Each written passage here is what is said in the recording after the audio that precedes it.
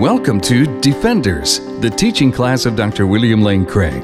Today, the Doctrine of Revelation, Part 7. For more information and resources from Dr. Craig, go to reasonablefaith.org. We've been talking about the doctrine of the inspiration of Scripture, and last time I presented a model for the inspiration of Scripture, which enables us to affirm that scriptural inspiration is plenary, verbal, and confluent. And the key to this was God's so-called middle knowledge. That is to say, God knows what every person would freely do if he were placed in any circumstances in which God might create him. And so, by choosing a certain set of circumstances and placing people like Paul or Luke or John in those circumstances, God knew exactly what they would write. And then he appropriates this human writing to become his word to us. It is via that human speech that God speaks to us as his inspired word. Is there any question or discussion about that model for understanding inspiration before we go on to look at the subject of the authority of Scripture? All right, then we'll proceed to the next point on your outline, which is the authority of Scripture. If God has appropriated these human writings, like the Gospels and the epistles of the New Testament, to be his word to us, then that means that God's word carries the authority of God itself. It is God's communication to us, and therefore speaks to us with divine authority. And therefore, what God says to us is true. God communicates to us what he wants us to believe and think about these matters that are important to him and that he wants to communicate to us. And one of the implications of this would be the inerrancy of the Bible. Now, how shall we define biblical inerrancy? Clearly, biblical inerrancy cannot mean that everything the Bible says is true.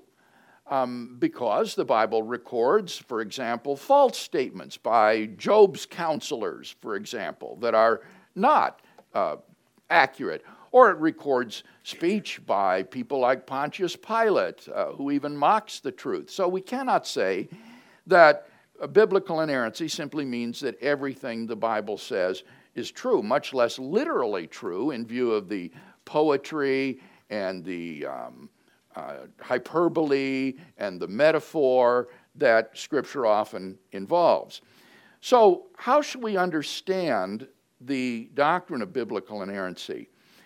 Well, those who defend this doctrine would say that the Bible is truthful in everything that it affirms or everything that it teaches, so that the inerrancy of the Bible doesn't extend to those portions of the Bible that are, so to speak, incidental to Scripture, but are not part of the teaching or the affirmations that God wants to communicate to us.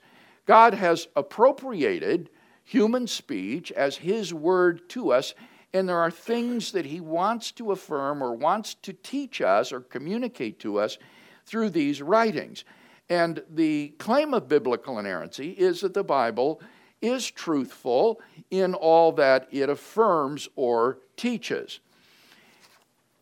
This understanding of biblical inerrancy comes to expression in the so-called Chicago Statement on Biblical Inerrancy. This was a statement issued by a council of evangelical theologians who got together in 1978 with a view toward enunciating exactly what biblical inerrancy is committed to. And let me highlight a couple of points from the Chicago Statement. In their short statement, the second paragraph reads, "Holy Scripture, being God's own word, written by men, prepared and superintended by His Spirit. Notice that's exactly what the model of inspiration that I've laid out affirms, that the Bible is God's Word written by men who were prepared and superintended by God, is of infallible divine authority in all matters upon which it touches. It is to be believed as God's instruction in all that it affirms, obeyed as God's command in all that it requires, embraced as God's pledge in all that it promises. And then in the fourth paragraph, the statement goes on to say, being holy and verbally God-given, it's plenary and verbal in its inspiration, Scripture is without error or fault in all its teaching, no less in what it states about God's acts in creation, about the events of world history, and about its own literary origins under God, than in its witness to God's saving grace in individual lives. So in these paragraphs, we have a number of expressions with respect to what biblical inerrancy concerns. The first one says, all matters upon which Scripture touches. And that isn't defined as to what it means by saying Scripture touches upon these things. It's not entirely clear. But then it goes on to say more clearly, in all things that Scripture affirms, and then in that fourth paragraph, that it's without error in all that it teaches. So biblical inerrancy, I think, ought to be defined in terms of the intention of Scripture or of the scriptural authors as to what they want to affirm or assert or teach.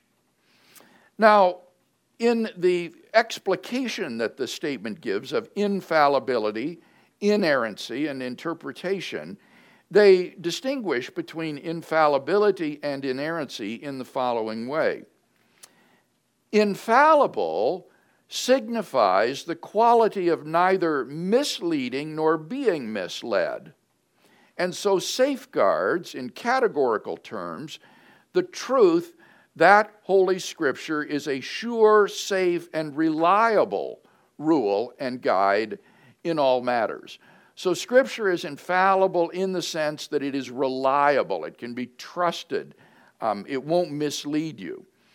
Then they go on to say, similarly, inerrant signifies the quality of being free from all falsehoods or mistake, and so safeguards the truth that Holy Scripture is entirely true and trustworthy in all its assertions. That is to say, in the thing that it asserts, or as we've seen earlier, the things that it teaches. The inerrancy means that the Scripture is entirely true and trustworthy in what it asserts or teaches. And they recognize that there may be things in Scripture that are not part of the assertions of Scripture or part of the teachings of Scripture. So they go on to say, and I quote, so history must be treated as history, poetry as poetry. Now that's important. Poetry is not to be treated as history. Poetry is often non-literal, and so isn't making literal assertions. Then they go on to say hyperbole and metaphor as hyperbole and metaphor. It would be a literary mistake to interpret passages that are hyperbolic or metaphorical as though they were making literal assertions. Generalization and approximation as what they are, and so forth. And there again, the point is you don't press the Scriptures for a precision or specificity that is alien to the author's intent when they mean to be speaking in generalities or approximate numbers or figures. The statement goes on to say differences between literary conventions in Bible times and in ours must also be observed, since, for instance, non-chronological narration and imprecise citation were conventional and acceptable and violated no expectations in those days, we must not regard these things as false when we find them in the Bible writers. So the point there is that in certain literary types in the ancient world, the author could be free to rearrange chronologically the events and to tell them in different order, and this shouldn't be treated as though it were a modern-day police report or historical account, because it fits with the conventions that were at play in the ancient world, and so doesn't count as an error. Similarly, they talk about imprecise citation. Sometimes the New Testament authors will cite Old Testament passages by paraphrasing them, or perhaps citing them out of the Greek version of the Old Testament rather than the original Hebrew.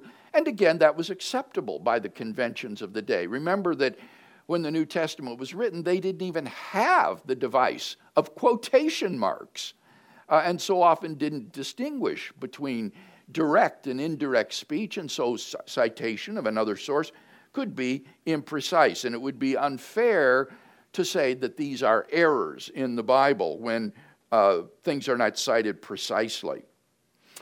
It goes on to say, when total precision of a particular kind was not expected nor aimed at, it is no error not to have achieved it. Scripture is inerrant, not in the sense of being absolutely precise by modern standards, but in the sense of making good its claims and achieving that measure of focused truth at which its authors aimed. So it must be read according to the literary conventions and types and purposes of its original authors. So I think you can see that even in this statement on inerrancy, which is a very conservative statement adopted widely by evangelical churches, it's still a very nuanced understanding of what is meant by inerrancy and allows for a good deal of elements in Scripture that wouldn't be literally true if pressed for precision. So, the Scripture then, according to the doctrine of inerrancy, in virtue of being God's word to us, is authoritative and therefore truthful in all that it teaches or means to affirm. And as the Chicago Statement makes clear, this will mean that the Scriptures may exhibit things which modern readers might call errors, but wouldn't be errors at that time. One illustration of this would be chronology. Remember, they said that often things could be in different chronological order. That's true in the Gospels. The Gospels are closest to the genre or literary type called ancient biography, the so-called lives of famous Greeks and Romans. And when you look at the conventions for ancient biography, the purpose wasn't to tell a chronological narrative of the hero from cradle to the grave, but rather to tell anecdotes about the hero that would illustrate his salient character qualities so that we could understand him. And similarly, in the Gospels, the authors will feel free to tell the events in different order. One of the most obvious examples of this is that in Matthew, Mark, and Luke, the cleansing of the temple by Jesus. Do you remember the story when he makes a whip, he goes into the temple and overturns the tables of the money changers and drives out those who were selling the animals? That cleansing of the temple takes place in the final week of Jesus' life, during Passion Week, when he is staying in Bethany and comes into the temple and cleanses the temple just a couple days prior to his arrest and then crucifixion. But if you read the Gospel of John, John has the story of the cleansing of the temple very early in Jesus' ministry. Right at the beginning, he goes into Jerusalem and does this.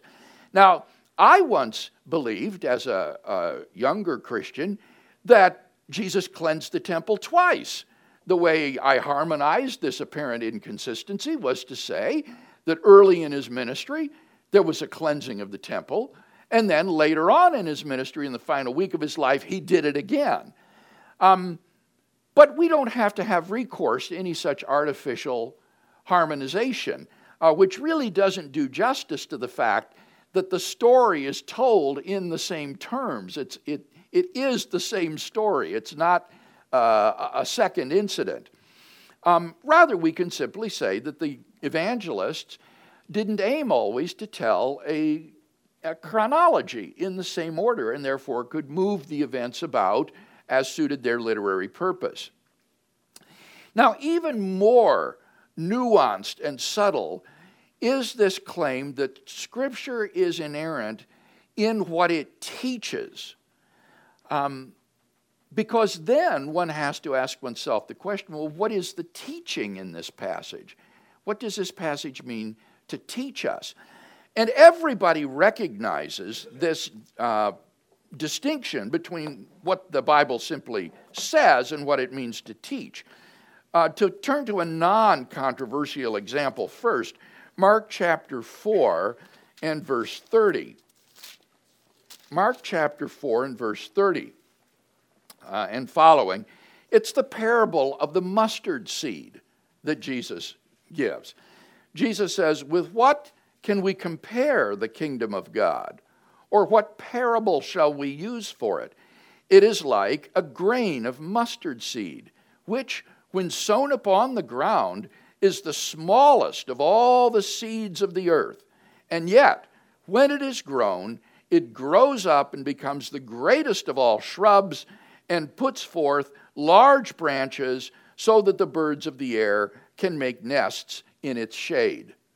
Now, this, I think, is a good example of hyperbole on Jesus' part. He's not trying to teach botany. Everybody recognizes that this isn't a botanical lesson on the science of seeds. And so if there are seeds smaller than the mustard seed, which I'm told there are, that's not an error in the Bible. It's not an error on Jesus' part when he says this is the smallest of seeds and it grows up to become the greatest of shrubs. That is to miss the point of the passage, which is a point about the kingdom of God and its marvelous growth from its insignificant beginnings to the great kingdom that it will be when it fills all the earth. Or when Jesus gives a similar parable about faith, the size of a mustard seed, being able to accomplish great things. So, everyone, as I say, needs and does recognize that Scripture is inerrant not simply in what it says, but in what it means to teach. And this will require us to interpret the Scripture and discern what is the Scripture teaching. Now, that's enormously significant. To turn to more controversial examples, many theologians or biblical scholars think that the authors of Scripture presuppose a sort of three-decker cosmology. We live on the middle layer here on earth, and heaven is up there above the clouds, and hell or Sheol is down there in the earth. And there are passages in Scripture that seem to suggest this. I mean, Jesus ascends into heaven, right? And even today, we talk in that way. Nobody says he went down to heaven, right? That just seems totally inappropriate. We talk about somebody went up to heaven. So even today, when we don't take this literally, nobody thinks that heaven is in outer space. At least no evangelical Christian does. Mormons maybe do, but as evangelicals, we don't think that hell is in the center of the earth, down there in the molten core of the earth. If the writers of Scripture do presuppose this sort of three-decker cosmology on occasion, I think one can say that they don't teach it. They're not teaching a three-decker cosmology or any sort of cosmology. They're not telling us that here, thus saith the Lord, that the word of God is that heaven is up there, even if that's what they might think. Or, to give another example, remember when we talked about the second coming of Christ, we dealt with the question of the delay of the parousia, or the delay of the second coming. And some scholars believe that people like Paul and other early Christians expected the return of Christ within their own lifetime. Now, I don't know if that's true or not. I think that depends on how you interpret what Paul says when he says, for example, in 1 Corinthians 15, then we who are alive, who are left, will be caught up to meet them in the clouds. Did he mean just we Christians in general who are left? Or was he talking about his contemporary generation, that we, us here who are left, will be taken up to be with them in the clouds to meet Christ?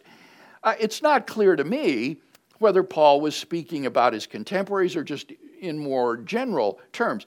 But in any case, I am confident that Paul never taught that the second coming of Christ would come in his own lifetime. Even if he believed it himself and hoped that that would happen, you'll not find anywhere in his epistles where he teaches that Christ is going to return within his lifetime. Or another example, again, a very controversial one. Do you remember when we talked about, in the doctrine of creation, the existence of the historical Adam? Was there actually, biologically, literally, a human pair somewhere in prehistory from whom the entire human race is descended? Among evangelicals, this has become a flashpoint of controversy today, as we saw. And some scholars are saying, well, even if people like Jesus and Paul thought that there was a literal Adam and Eve, and so spoke in that way, they don't teach that there was an original Adam and Eve. And others will say, no, wait a minute. They did teach this. Romans 5, Acts 17, this is part of what Scripture affirms, what it means to teach. And so this would be a good example of where there's a great deal of controversy over what does the Scripture mean to teach? Does it teach that there was this original literal human pair? Or is that just something that is incidental to Scripture, which has a different teaching? So I share these examples simply to give you a sense of the flexibility of an adequate doctrine of biblical inerrancy. This is not a wooden sort of doctrine that is imposed upon the text, but rather it is a nuanced and subtle doctrine that requires us to interpret and understand the original text and to ask ourselves, well, what do the biblical authors really mean to affirm or teach here? All right, is there any question then about what we mean or what evangelicals mean when they talk about biblical inerrancy? Yes, Bruce. And we'll get the microphone to you so we can all hear. Well, this kind of goes back to last week. A question was raised with inspiration, but also would relate to inerrancy. If we prepare a sermon or a Bible study or whatever, are we not also inspired? But I think God superintended the Scriptures and preserved them to be a standard. So in a sense, when we prepare something, and we're prayerful about it and so on, that we can be inspired, but I guess we would be inspired but not necessarily inerrant. All right. Now, this is the way I would put it, Bruce. I think that inspiration, properly defined, is not primarily a property of the author. We shouldn't think that inspiration means someone was sort of filled with the Holy Spirit and like I'm inspired to become a singer or something. Or I'm inspired to do this or that. Inspiration is the property of the end product. Remember, that's what Warfield emphasized in the earlier lesson that I quoted. It's the end result that is God-breathed and inspired. Now, when I do a sermon or prepare a lesson and I sense the Lord's leading me, the Holy Spirit is inspiring me, quote, nevertheless, the end product isn't inspired because that isn't God-breathed. That's not God's word.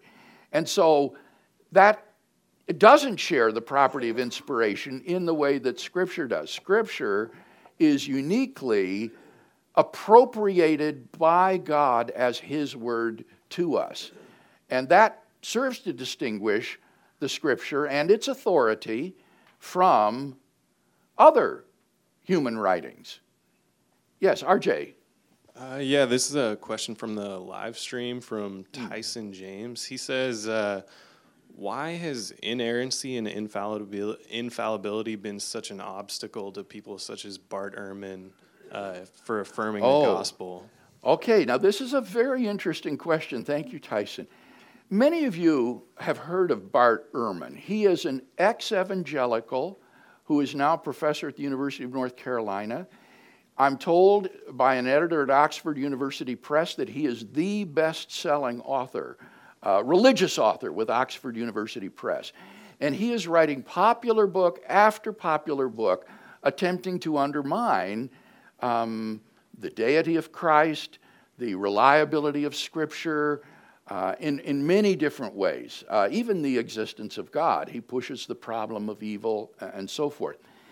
And he said, first I should say he became a Christian about the age of 15, about the same age I became a Christian.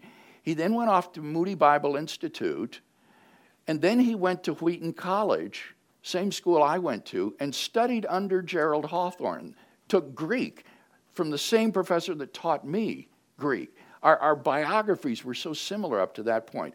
I then went off to the University of Munich to do my doctorate in theology with Pallenberg. Ehrman went to the University of Princeton to do his doctorate in theology. And while he was there, he was working on a passage in the Gospel of Mark that seemed to be in conflict or inconsistent with other biblical passages in the Old Testament. It had to do with when Abiathar was the high priest.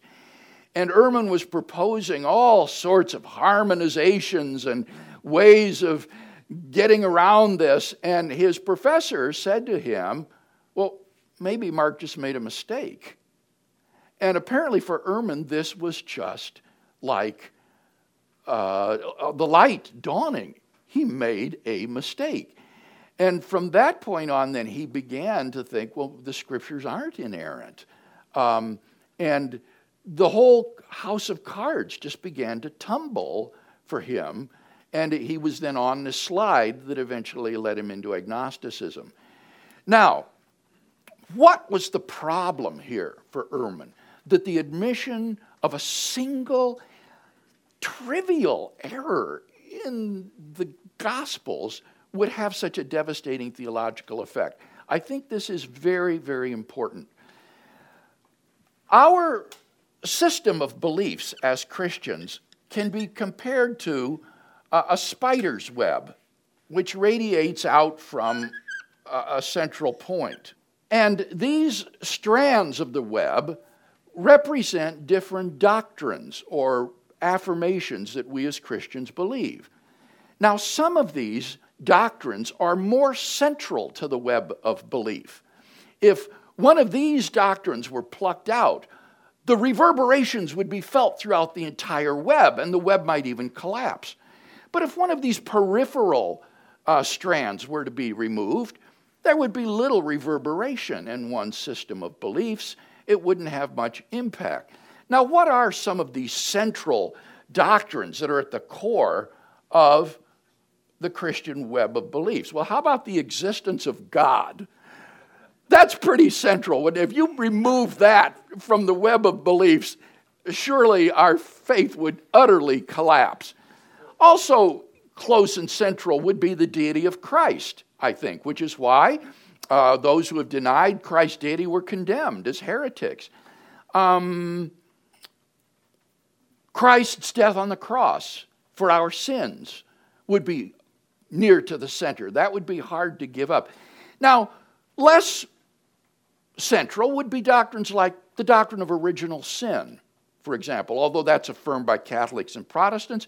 In Defenders Class 2 or Series 2, we saw that Eastern Orthodox churches don't affirm the doctrine of original sin, and yet they're still Christians. The system still holds together. So if you were to remove that, it would certainly cause some reverberations in the web of belief, but it wouldn't collapse in the way it would if you remove one of these central beliefs. Beliefs about the tribulation and the rapture, contrary to what some of our Bible teachers might think, is very peripheral to your web of belief. It's unfortunate when Christians so focus on things like the rapture and tribulation that becomes almost central to their web of beliefs. Doctrines about the sacraments and baptism and the Lord, or the real presence in the Lord's Supper, are also nearer the periphery than the center. Now, the question is, where does the doctrine of inspiration lie? I think that the doctrine of inspiration lies somewhere out a ways from the center. If the Bible is not God's word to us and inspired, it would certainly cause great reverberations, because now you would have documents that would simply be human, historically reliable accounts of the life and teachings of Jesus. Now, Christianity wouldn't collapse. Mere Christianity, what C.S. Lewis called mere Christianity, doesn't hinge upon belief in the inspiration of Scripture. That wouldn't show that God doesn't exist, wouldn't show that Jesus Christ didn't rise from the dead, or that he didn't die for your sins. If you gave up the inspiration of Scripture, that would be theologically very significant, but it wouldn't cause you to become a non-Christian. Christianity doesn't depend on the inspiration of the Bible. Now, even less so would be a corollary of inspiration, which is inerrancy. Inerrancy is a derivative or a corollary of inspiration. If the Scripture is inspired, then it's authoritative in all that it teaches.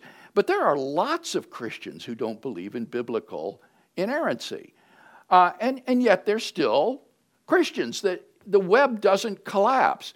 So I would say that the doctrine of inspiration is someplace out here, and that the doctrine of inerrancy is even a little more peripheral.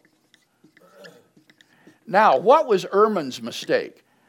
Ehrman's mistake, like so many Christians, is that for him, the belief in inerrancy lay at the very core of his web of beliefs, so that when that single trivial error was exposed to his thinking in the Gospels, his whole system of belief was threatened with collapse.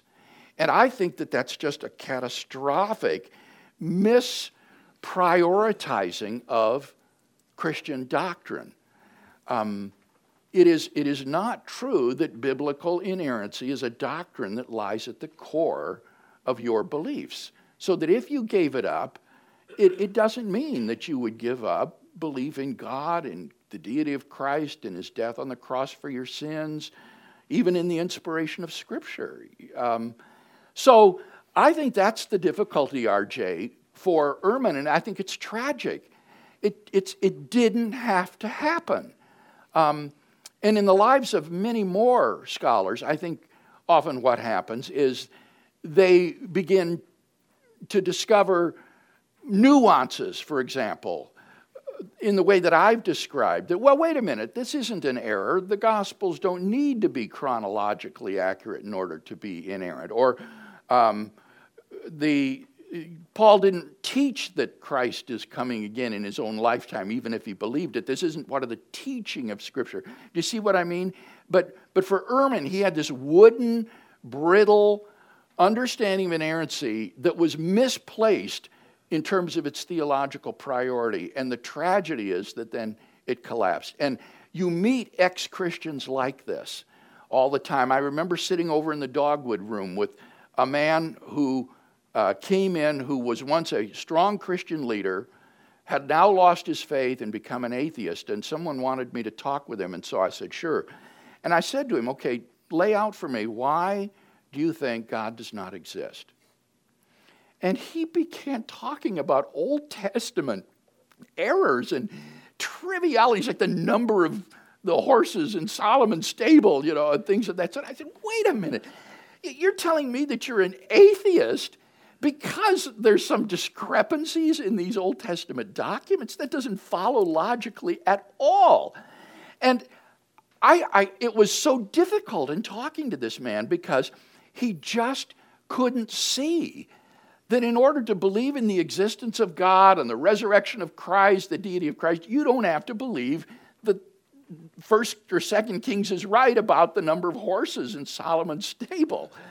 So, if any of you have been struggling with this sort of thing, or you know folks, children or grandchildren maybe that have been, try to help them understand the place of biblical inerrancy in our web of beliefs, and also to understand its subtleness. It's not a brittle doctrine. It's a nuanced doctrine that can survive these kinds of shaking experiences. All right, well, what we'll do now the next time we meet is to look at difficulties with the doctrine of biblical inerrancy. This is a doctrine that faces significant challenges, primarily of two types, and we will talk about what those challenges are before offering some defense of why we ought to believe in the doctrine of biblical inerrancy. So, everyone, have a wonderful Christmas, and we'll see you after the holiday is over. The copyright for the content of this recording is held by Dr. William Lane Craig. For more, go to reasonablefaith.org.